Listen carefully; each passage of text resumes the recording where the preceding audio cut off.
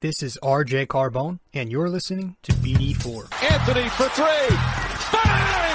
That one goes this down. One by Mattingly. Oh, hang on to the RJ Barrett does it again from downtown. He is just tearing the Orioles It's apart. good. It's good. Randall gets the bounce, and he ties the game. Houston ducks under. Got it! With 8 tenths left. Up and ran. Slam the other way for Aaron Judge. Penetrates, creates, and showing some dexterity as well with the left hand. Yankees win. The Yankees win.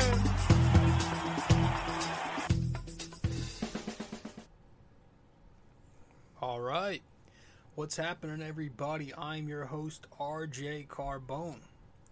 This is episode 327 of the podcast. Welcome to BD4, where there's no better way to get your Yankees and Knicks analysis. And we also do MMA now, too. We do Yankees every series, the Knicks every game,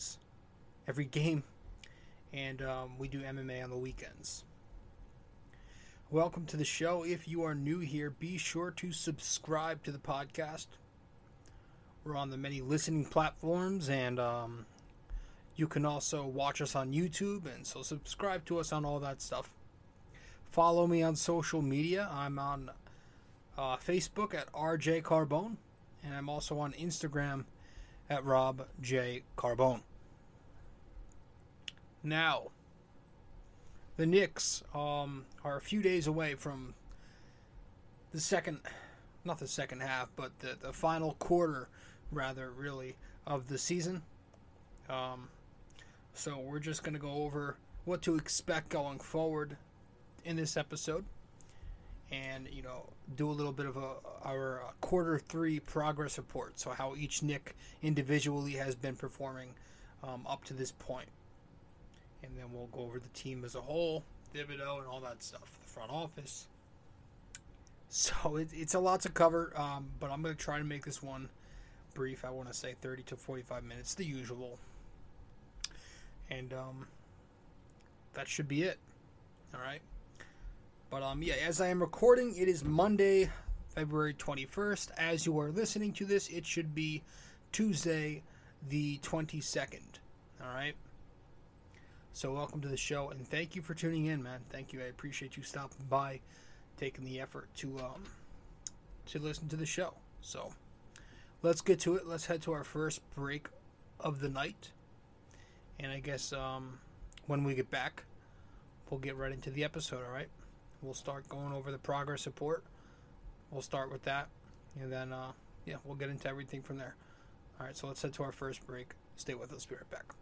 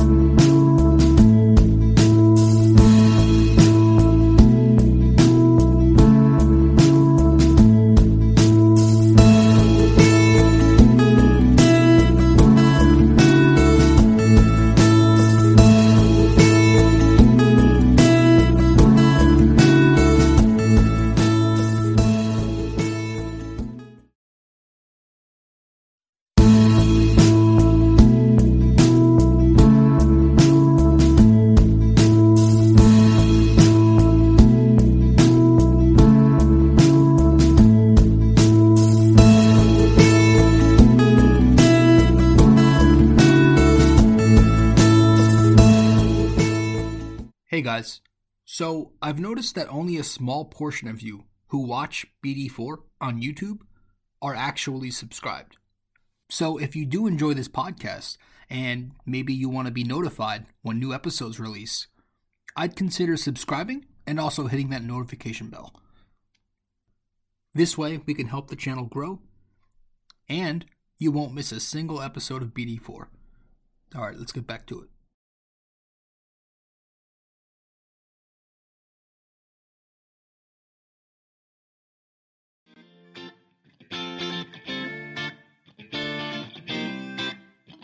So if you guys want to follow me on social media, be sure to do so right now. I'm on Facebook at RJ Carbone, and I'm also on Instagram at Rob J. Carbone. Once again, if you want to find me on Facebook, that is RJ Carbone. Instagram at Rob J. Carbone.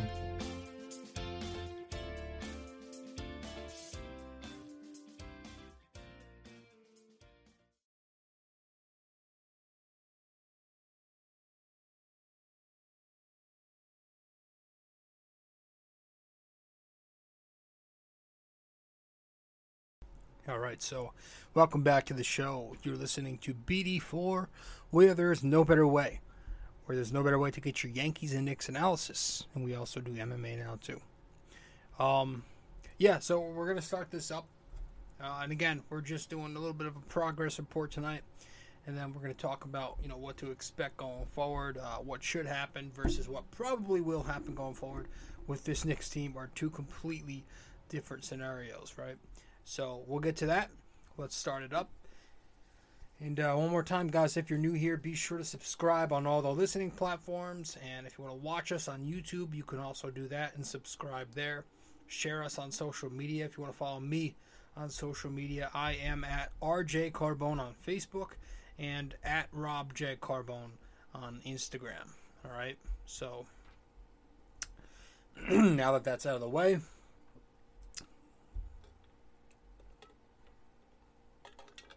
let's get to it. All right.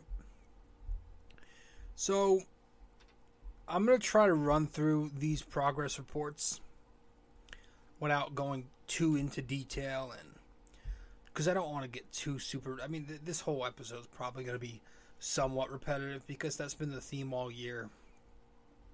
The theme all year has been the same few things. So, it's going to be repetitive to a certain extent.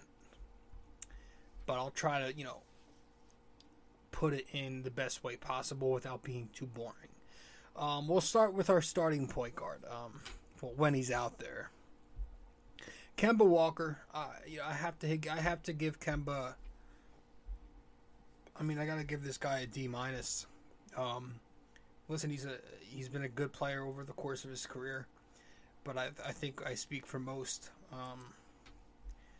Most knowledgeable fans when I say that Kemba is probably toast at this point. He's a quarter of himself between the knee issues, which have been nagging him all year. When is he going to be on the court? If he's on the court, how many minutes can you play him?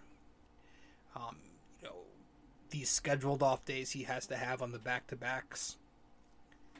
And then when he's on the court, he's not exactly their best option at point guard. First and foremost, it's the defense, which is he's probably the worst defensive player on the entire roster. That says a lot this season. But yeah, I mean, offenses are constantly attacking him through screens. He's pretty slow on his rotations and closing out, and he's just too small. He's very undersized a lot of the time. His defense is a major issue. And then on the other side of that, the reason his defense is so magnified is because his offense is just way too sporadic. Those good stretches of offense that you get from Kemba are far and few in between. Therefore, when you put all that together this season, our starting point guard, Kemba Walker, I don't think it's crazy to give him a D-. So that's where I am with Kemba. Now, we'll go to Alec Burks. This is kind of out of order because when I was taking notes, I hit a button and it kind of jumbled it all out of order. So my notes are going to be a bit out of order in terms of the players. It's not going to be starting lineup to the bench. It might be a bit up and down, but who cares? We'll go Alec Burks because he is also the fill-in point guard. And that's another. So I gave him a C-, but first off, I do want to say it's not all his fault. I understand that Tibbs is forcing Alec Burks into a role that's not his quite often.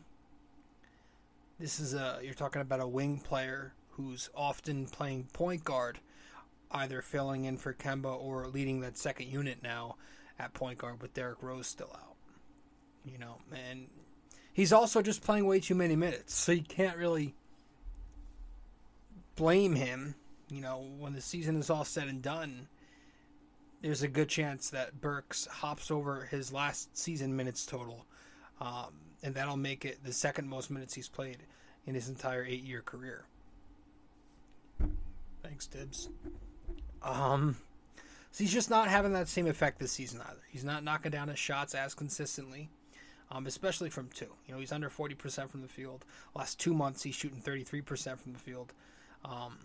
But his finishing numbers are absolutely dreadful this season at the rim. He's not shooting a good percentage, and that's been a problem. Especially when he gets his points a lot of the time, it comes through attacking the paint and trying to get to the line, because a lot of the time his shot from the field is not falling. So he's often out of rhythm of the offense, even when he does score points. And then he's not that great of a distributor on the ball. So, yeah, I think C-. It's been a lot of bad, some good in there with Alec Burks. And similar, we'll go with a C- for Immanuel Quickley. It's been pretty brutal for IQ.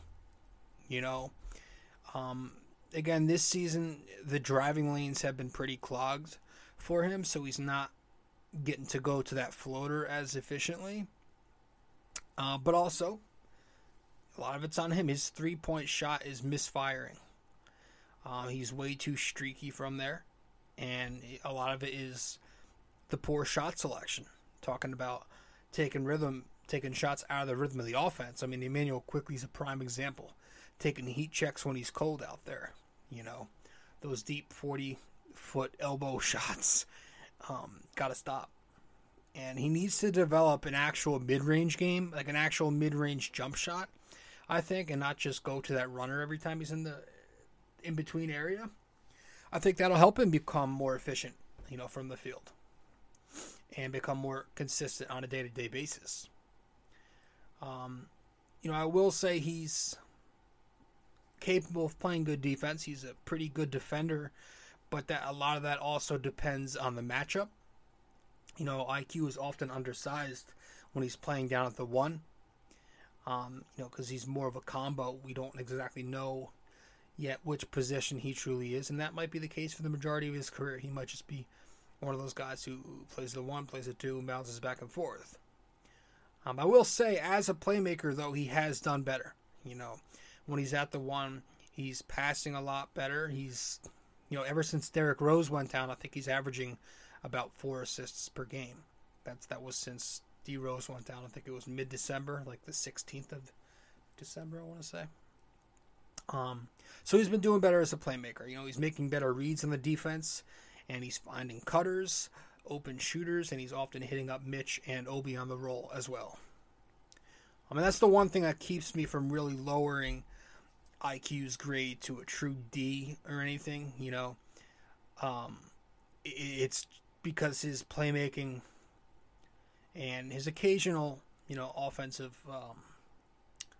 hot streaks this year have really made a positive impact. I still feel like whenever he takes the floor, the Knicks do good things, and especially when he's paired with Obi Toppin. But overall, though, you can't have a year where you're shooting 36.8% from the floor, and you're only 42% on your 2-point shots, and having a 33% 3-point percentage is not good at all, considering that's going to be your biggest strength.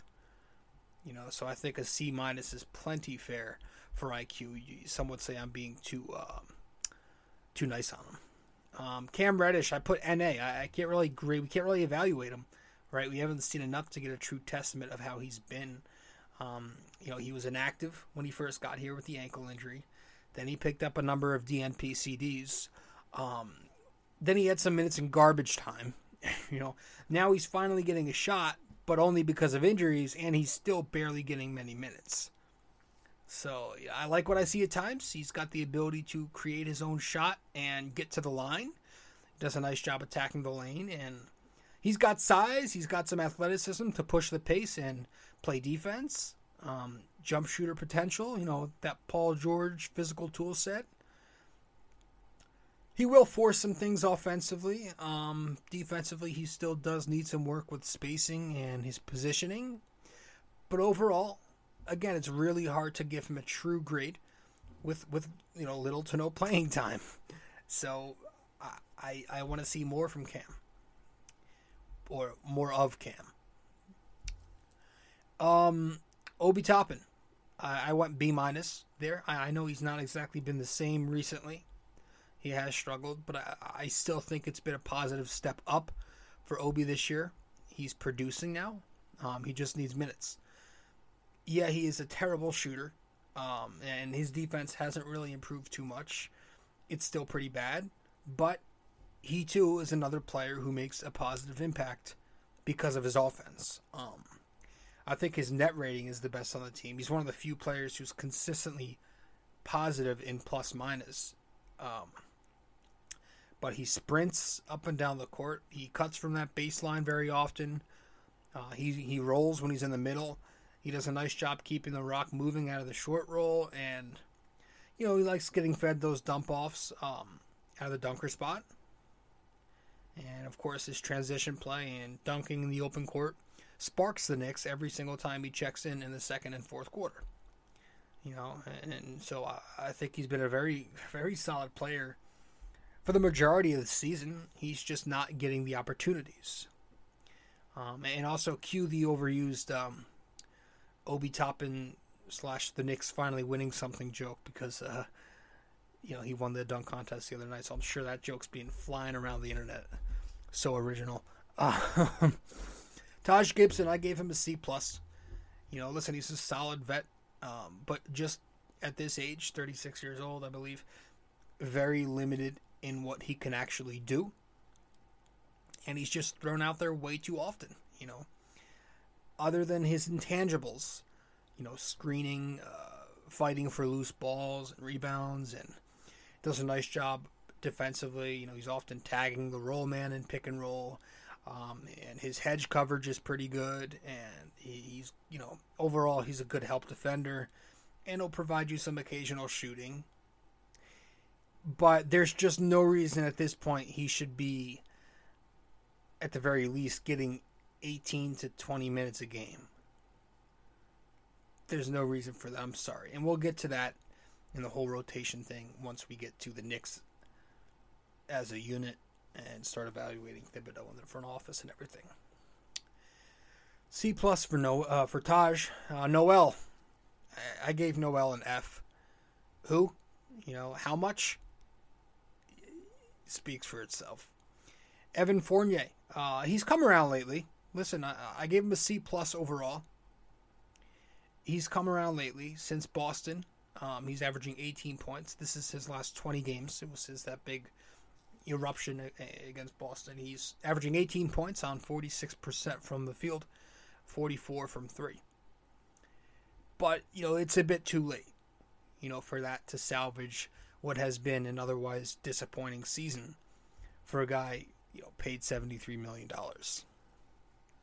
I think I speak for all when I say I was expecting his numbers lately to be what his season numbers should be.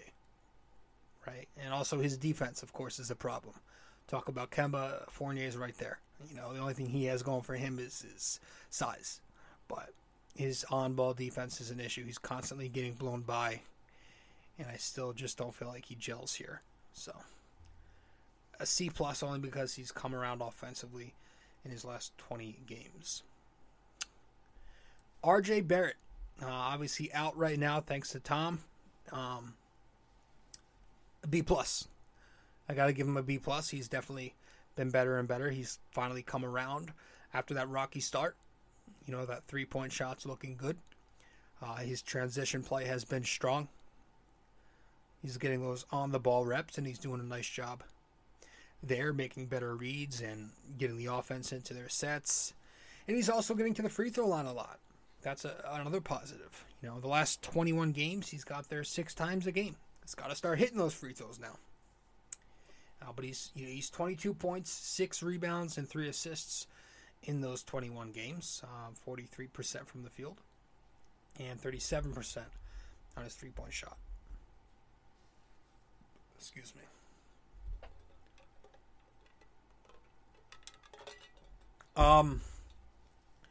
RJ's defense is still up and down.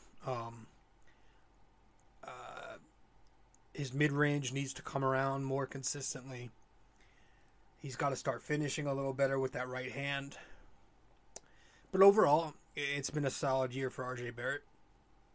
It's looking like he's finally made that leap after all, and he too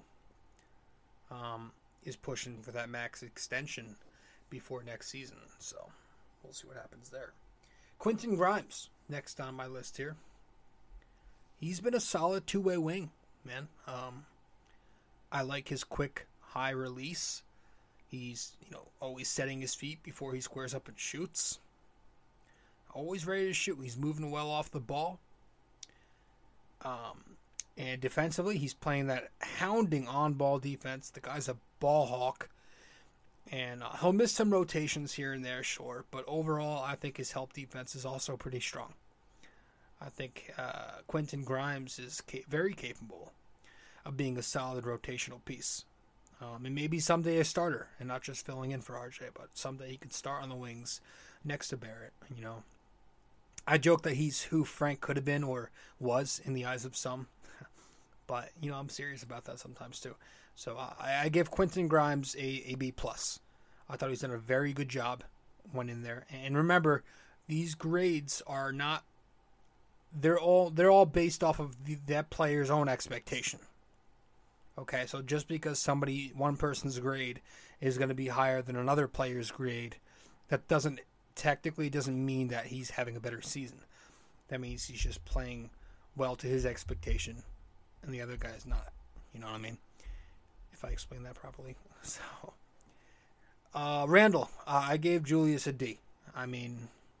Listen, I've said what I've said on this guy. We've talked about it all year, so I'll try to make this short on him.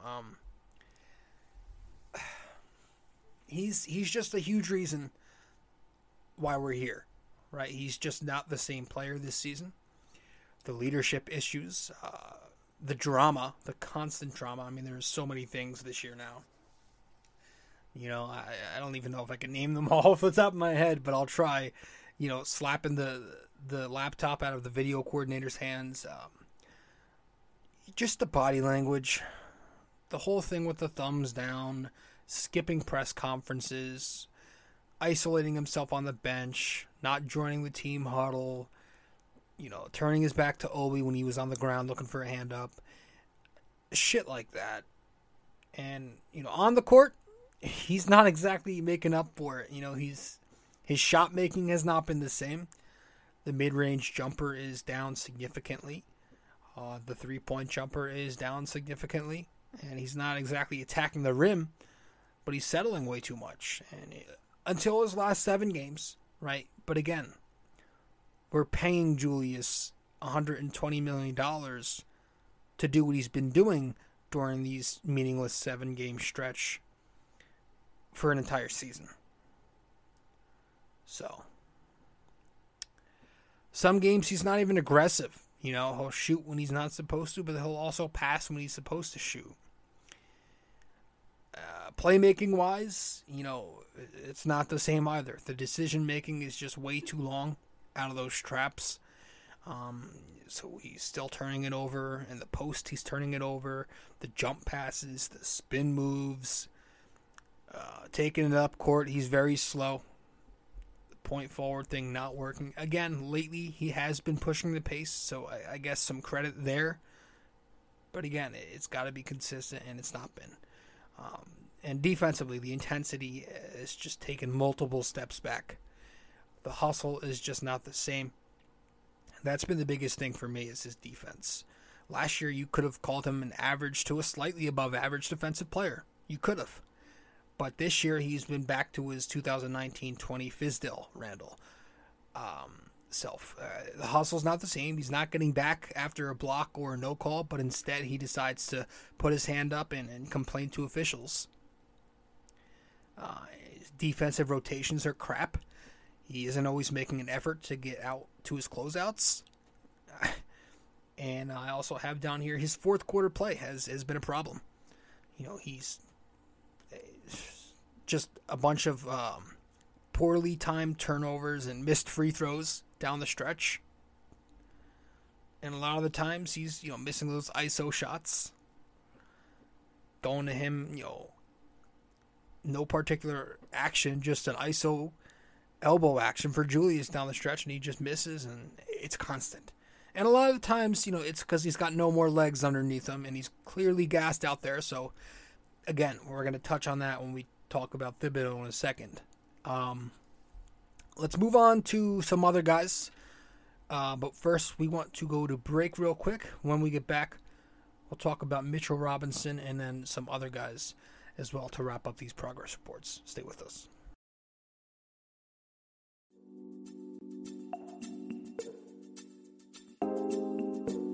So BD4 is on so many platforms to listen to. You can listen to us on Apple Podcasts, Google Podcasts, SoundCloud. You can listen to us on Spotify.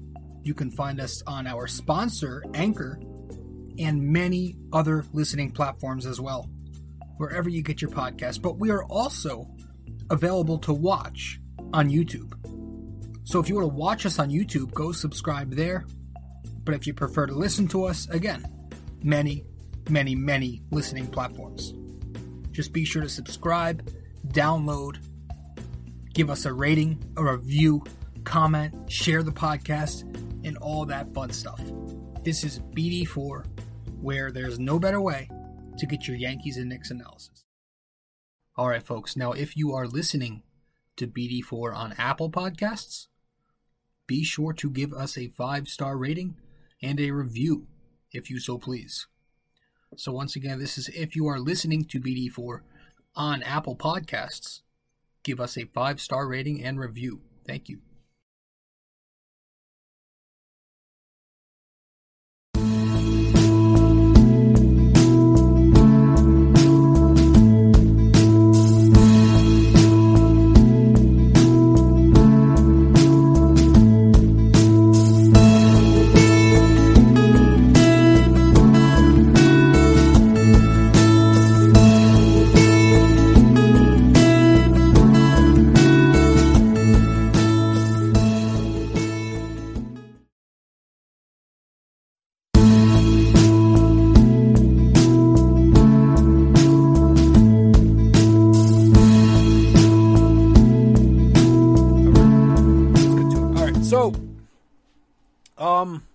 Mitchell Robinson, let's get to it. I gave him a B+, man. Much like RJ, Mitch has come around since he's gotten his conditioning back. He in his last 28 games, he's averaging 10 points and 10 rebounds. Just continuing to be so much more aggressive. He's bringing excellent rim protection. He's a solid pick and roll defender. Offensively, he's constantly cleaning the glass and being super aggressive and hustling there. If you just watch these games, he's a dog on the glass.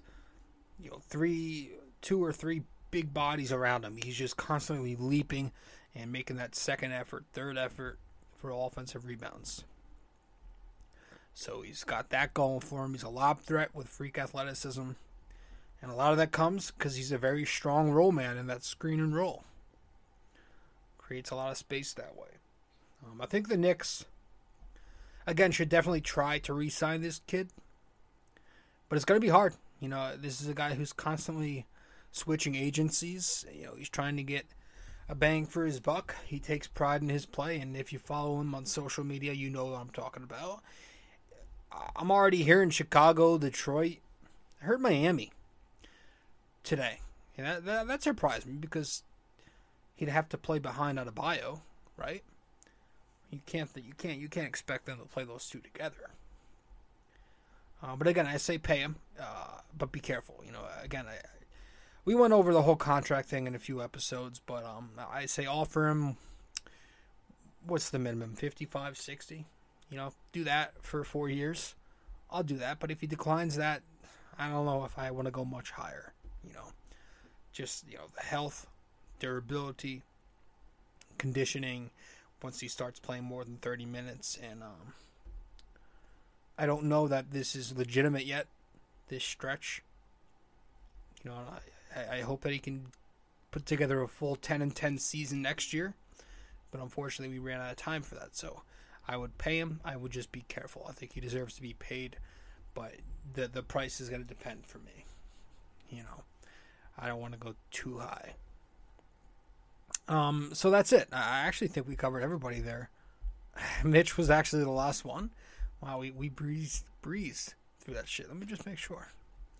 Talked Kemba, Burks, IQ, Cam, Obi, Taj, Noel, RJ Barrett, Quentin Grimes, Julius Randle, Mitchell Robinson. Did I miss anybody? No, right? Yeah, we're good. So, the Knicks as a team. Listen, if you don't like people shooting it straight, I suggest you leave now, because I'm going to give it to you. I gave them an F. And remember, this is based off of their own expectation. They won 41 games last season, 10 above 500. They were the number 4 seed. They acquired 2 guys in the offseason that they thought would help them. And now you're looking at a team who's going to miss the playoffs. So yeah, I gave them an F. And I don't really think that's harsh. It takes a lot for me to give Fs, just like it takes a lot for me to give out As. But, what do you expect? We're losing, and we're losing with veterans, and we're going to get into all of this. But before we start, I want to get to this. I want to get this guy's name out there for the miracle that anybody is actually listening to this podcast. And my dude, if I pronounce your name incorrectly, I am so sorry. But Tom Rende, it's Tom Rende. So I hope I pronounced it correctly. Tom Rende of Forbes. He's a contributor for Forbes. He writes for them, and I came across his article, which he published earlier today. Again, as I'm talking to you, it is February 21st. He wrote an article today on Forbes, and I want you to check it out. It's called "Which Knicks Reserve Should Play More, Toppin, McBride, or Reddish?" Check that out. It's on Forbes.com. But Tom was spot on, and I actually reached out to him on Twitter after that. And I deleted my Twitter, but I created one after I saw that article because I just wanted to reach out to him, tell him how great of an article I thought it was. And fortunately, he responded. But basically, it reiterates everything we've all been asking all season long, but much more organized and better than I can put it. So go check that out. Tom Rende wrote a piece on the Knicks. Which Knicks reserve should play more, Toppin, McBride, or Reddish? It's on Forbes.com, so go check that out. And he's not, promoting me to say this or some shit. But yeah, Tibbs is not doing it this year. He says in his last press conference before the All-Star break, everything is on the table. And then he goes, not even a couple of seconds later, he says, I'm paraphrasing, I'm not just going to give minutes to the youth. You earn what you get, and it's based by merit. Garbage like that. And meanwhile, he's saying that, and he ain't exactly practicing what he preaches, right? We've talked about this. You got Burks in his last 21 games shooting 32%. He's averaging more fouls than field goals made. But he's still getting 27 minutes a night during that span. Earn your minutes. On January 6th against Boston, Burks shot 1 for 10, but he still received 37 minutes. Meanwhile, since Kemba, the scapegoat. Remember, everybody, this is actually one of the few things I agree with Tibbs on. Kemba, the scapegoat. When he came back into the rotation, since he's come back into the rotation, after that adorable, 3-game stretch he had where he had Jamal Crawford all emotional on Twitter, and everyone was like, oh, see, he's not a scapegoat. Kemba's good. Just want to keep that in everybody's mind. I was on board with Tibbs when he benched him the first time, while everybody was against it, and now everybody wants to act like Kemba's bad again. And he is, but they weren't on that train to begin with, man. Some of you just hop on shit. It was way more than justified benching him. He's been bad. Anyway, so since he's came back into the rotation after those 3 games, he's 34% from the field, 27% from 3, 8 points per game. That's in 16 games since his little hot stretch upon return to the rotation. And he's still averaging 24 minutes during that span. Meanwhile, Taj Gibson, averaging 3.9 points and 4.5 rebounds on the season in the modern NBA. He gets to go out there 20 minutes a night, getting as many as 25 and 26 in 2 of his last 3 games. But guys like Cam Reddish, the kid you traded a first rounder for, is picking up DNPs and averaging 12 minutes per game when he does play. Meanwhile, Deuce McBride, I won't even mention his G League success because, people get triggered by that. But he has not seen the floor at all since Derrick Rose went down. I think he had that brief 5-game stretch at the end of December, entering January, where he was getting semi-decent burn. But since then, the guy has not been seen. Obi Toppin, actually one of the few Knicks who's been consistently positive this year in plus minus, like I said. He's rotting on the pine for at least 30 of the 45 minutes a night. And he's out here preaching about earn your minutes. Right. Okay, got you. I mean, we go into the break embarrassing ourselves, even to our standards. Blowing a 23-point lead versus Portland. Losing to a tanking OKC team in overtime. Blowing a 28-point lead to the New Jersey Nets, who were without all of their superstars. And Tibbs is still sitting here almost 75% of the way through talking in his press conferences about having to earn your spots. Okay. And now our defense has gone from bad to horrendous. I mean, our offense has finally been, playing with some pace lately. Randall's out here. Like I said, he's finally putting together a few good games. He's dropping 30 a night for the past 7. But during that span, the Knicks are, I believe, 1-6. And that is defense, and that is coaching. We allow 132 to Denver, 112 to Portland, 127 to OKC, who are last in offense, 111 to the Nets, who, again, were without any of their star players. And with that, 0 adjustments being made. The same old lineup combinations. And remember, folks, to me, at least to me, this is not about the draft lottery. This isn't about tanking. I think tanking, trying to lose and making it only about the draft pick, that's a toxic mentality. I have said that a number of times. But when you make the focus about player development, about maximizing your assets, and about showcasing and evaluating your talent, that makes complete sense to do. So I understand that coaches aren't just going to go out there and try to lose games. Okay, so try and win, right? But the Knicks are 25-34. They're about to get a lot worse considering the schedule coming up. So shake it up. Put the young guys out there and try winning that way. And guess what? If that winning doesn't happen, which it won't, at least you're getting answers. You're getting somewhere. Winning.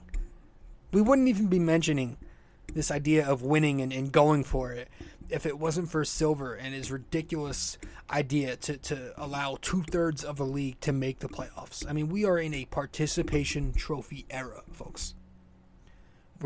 We did it with baseball a couple years ago with the playoff fucking format, and now we're doing it with basketball. It's sick. It rewards mediocrity. Another day. But yeah, we just got to face the music. Just face the music. Because if we are being realistic here, it's one of two things. You're either going to throw a rotation out there that neither helps the now or the later, or you're going to throw a rotation out there that may not help the now, but could help the later. So which do you want? Which do you prefer? The former or the latter? You know, the ceiling and floor for Tibbs' philosophy with this roster is so what he's doing now. The worst that can happen, the floor with what Tibbs is doing right now, is we continue to lose games at a high rate, and we do it with veterans on the floor who will not be here in a year or two. That's the floor, and that's what we're getting right now. The best we can get with what he's doing, the ceiling in this Thibodeau philosophy right now, is we miraculously get to the playoffs, we miraculously win both play-ins, and we get washed in the first round. And even that's being a bit optimistic. So that's your best chance. That's your best ceiling right there. That's the upside of what Tibbs is doing. Now, if you look at the philosophy of shifting your focus towards player development, right, it's much more optimistic. The ceiling or the floor for it is the worst that could happen if you just play the kids the rest of the year. You play them, you keep losing games, and you're getting answers. Good or bad, you're getting answers on certain prospects. That's the very worst that can happen here. The best that could happen, you play the kids, maybe you win a few more games, or maybe you lose enough to get into the lottery, and they show that they are NBA caliber. They show that they have an upside. So you tell me, right? But that latter approach, it ain't happening. We all know it. This is who Thibodeau is at his core as a coach. You know, Friday night, we're going to see it. He's going to be riding this thing out until the Knicks are mathematically eliminated. You know, Derrick Rose comes back. RJ gets back. Now, you know, this is the narrative we're going to ride with, right? And as much as this is on Thibodeau, the front office should not shed any of this blame. They deserve a lot of this blame too.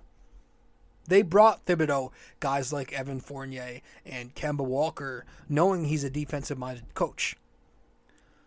And you still have Worldwide West pointing fingers, but he's a part of the group that gave him this junk to work with. Tibbs thought he had a win-now roster to work with, right?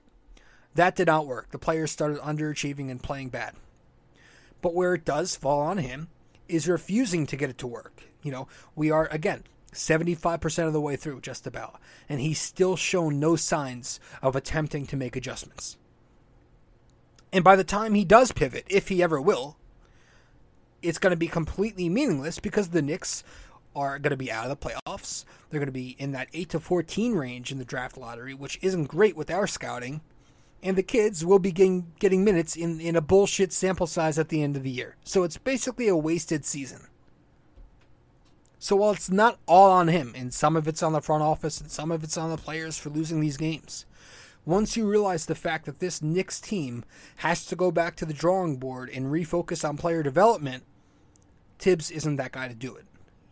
This is not where he is fit. Not that kind of coach. He's a good, solid NBA coach, but he's a square peg in a round hole, right? So sure, he'll probably finish out the season here, I believe, and you could say he's earned that right through, you know, his NBA pedigree, and he had a great season for us last year. But in the offseason, I do think they should make the switch, get younger, and have Johnny Bryant take the reins from there. You know, I don't want to do it now, and I understand why not. You know, you don't want to throw him in the middle of a shitstorm. You know, if we were to do it right now, you're throwing him in the middle of a fire. I mean, we've got Miami coming up. We've got Philly twice in a home and home. We've got Phoenix, and all these are all on national TV. All these national TV games, a bunch of road games until March 16th. So, okay, fine. You don't have to do it now. You don't want the media attention, the noise, the publicity. I get that. But long-term thinking, if we're going back into rebuild mode next season with this roster, and we should, because we've got no chance at winning, Tibbs can't be the guy to work with that group. Not that kind of coach. So the front office and him have to at least be on the same page from now until the summer. And if he does stay around somehow, if he does make it, and he plays out his contract here, or at least next season, then this front office has to sign as little veteran players as possible, or the ones that they do sign should be good and productive, But you have to, at some point, shift your focus to the prospects on this roster. These are guys you're drafting, and these are guys you're trading draft picks for, and you're still not properly developing them outside of RJ and Mitch. I mean, it's insane. The disconnect right now between the front office and Thibodeau, it's insane. You're hearing the Knicks are going to move their vets at the deadline. You're hearing the Knicks, they trade for Cam. Tibbs didn't want Cam. Cam's going to be traded now. So you buy on him, you deplete his value, and then you hope another team wants him after that. It just makes no sense. West pointing fingers at Tibbs. Leon Rose hires this kid, this guy Rosas, around that same time. It's nuts. All this stuff, I'm telling you, is right in front of our faces that they have yet a clue. They're on a completely different page. It's like when a couple years ago, I had a college course. I bought the same textbook as everybody else, but it was a different edition, right? You've done that before. That's what the Knicks front office and Thibodeau, that's what they're in right now. They're in a situation like that. All year long, all I've been asking for was a balance, right? Just a couple of weeks. I wasn't even saying full-on youth. I just wanted a balance, right? I just wanted a bit more from the youth. You got teams out there like OKC and the Pistons tanking hard all season long, but Knicks fans are crazy for wanting some youth in the final portion of the season where they're 25 and 34 to get worse. And the idea... Listen, I'm not one of those guys who thinks every prospect we have is going to be a superstar, right? That's a joke. We overrate them sometimes. Some Knicks fans, of course, are like that. But most of us, I would like to believe, and I think so, I think it's a reasonable statement to say that most of us Knicks fans just want some goddamn evaluation. We just want development. We just want to know what we're working with here. If anything, it's the flip. It's the 2% of the morons advocating for these boomers to play for some reason are the ones who think they're all superstars. So I've said my piece. I gave them an F, and that's why. All right. It's all on the front office. It's the front office, Tibbs, the players. They all share a lot of blame, and I don't know that this team is. I do know that this team is not in a good spot to win, so we're wasting time. There's a purposeless direction here when you're losing with veterans. If you're gonna lose, at least do it with guys who are going to be here long term, or guys that might get you a return if you play them and they showcase themselves to have some value. That's all I have. We're gonna head to our final break, get back, and then we'll finish this up with the NYY, NYK, MMA question of the day. Stay with us. Hey guys, I hope you're enjoying this episode. But first, I also want to let you know I have another blog. The blog I'm writing for is on UltimateSportsNetworks.com, titled The Bomber Bacher Blog. If you want to go subscribe to this blog, you should do so using my promo code 6A2841ERJC. Using that, you'd get a discount, $7.99 a month, to get the best Knicks and Yankees opinionated content around. Once again, guys, the Bomber Bacher blog on UltimateSportsNetworks.com using promo code 6A2841ERJC, $7.99 a month.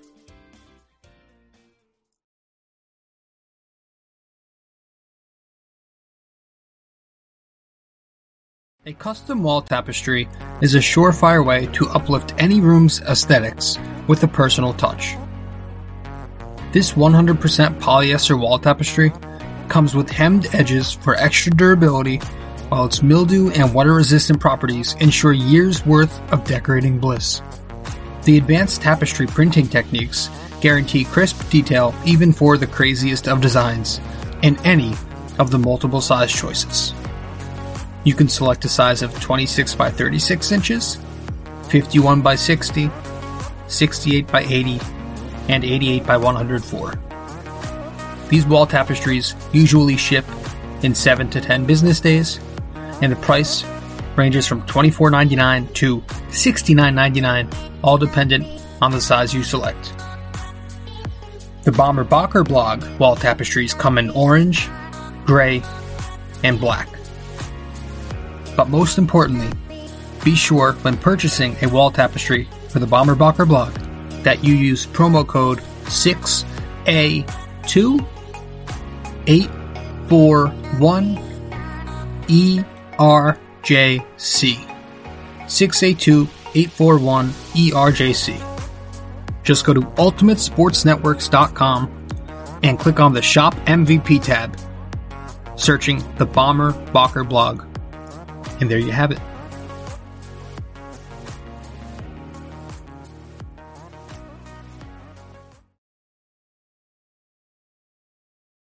Did anybody see the Daytona this weekend? Was I the only one who watched Daytona? Yeah, Daytona 500, man. He was the the kid who won, I never even heard of.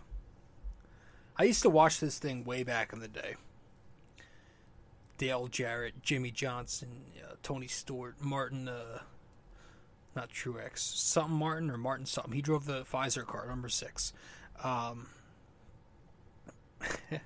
Gosh. Casey King, Matt Kenseth. But I'm trying to get back into it. It's fun, and I had some money on Chase Elliott placing top 3. Did not happen. And Kyle Busch winning it, which, man, it was looking promising before the first wreck. Then he kind of made a run back at it at the end. But I think he landed just in the top 10 or something. There's another wreck later at the end of the race. But it was fun. It was a really fun race.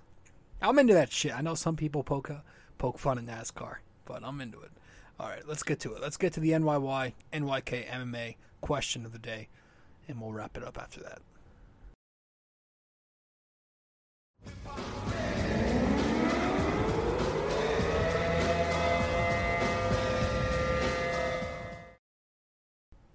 All right, so in this episode 327, our NYK MMA question of the day. I want you to name the 3 head coaches with the worst win percentage in Knicks history. All right, straight and to the point. Name the 3 head coaches with the worst win percentage in Knicks history. Now, you don't have to name them in order, okay? So whichever order you please. And if you want, I'll give you a bit of a hint. All right. Your hint will be, let's see. What can I say as a hint? Okay. Your hint. Each of these 3 coaches have coached in the 2000s. 3000s. Yeah. So these 3 coaches range from 2000 to present day. All right, so they are not coaches from the 90s, 80s, 70s, 60s, 50s, or 40s. All right? So one last time, name the 3 head coaches with the worst win percentage in Knicks history. And your hint, they all range from the year 2000 up until present day. All right? So let me know the answer, whether that be on Facebook or Instagram. You can comment the answer once I publish, one of the little promo clips to this episode on my social media. Or you can just DM me the answer, and if you get it correct, I will give you a shout out in episode 328.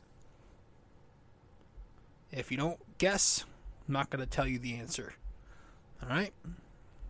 So, make an attempt. If you make an attempt, and even if you're wrong, I'll let you know the answer. Alright, guys. Thank you for tuning in. I'm your host, RJ Carbone. This is episode 327 of BD4, where there's no better way to get your Yankees and Knicks analysis. And we also do MMA now too. Fuck. Yankees every series, Knicks every game, and MMA on the weekends. UFC Fight Night coming up this Saturday. It's going to be a good one. If Beneil Dariush didn't get hurt, it would have been epic. But I'm still excited to see Islam Makhachev fight Bobby Green. You never know what could happen. But, the odds are a little, lopsided as opposed to the one against Dariush, their initial fight, which would have been a good payday either way. But, looking forward to that. We'll do some recapping of that for sure. If we have time, we'll do a preview of it. Maybe we'll do one next episode. We'll see. But thank you for tuning in. I appreciate the support. Again, if you have not yet followed this podcast, be sure to subscribe to it, download it. We're on Apple Podcasts, Spotify, SoundCloud, Google Podcasts. You can watch us on YouTube and subscribe there, comment, share this on social media with your friends. All right? I'm on Facebook at RJ Carbone, and I'm on Instagram at Rob J. Carbone. Guys, that's it. Thanks for tuning in. I'll catch you in the next one. Ciao.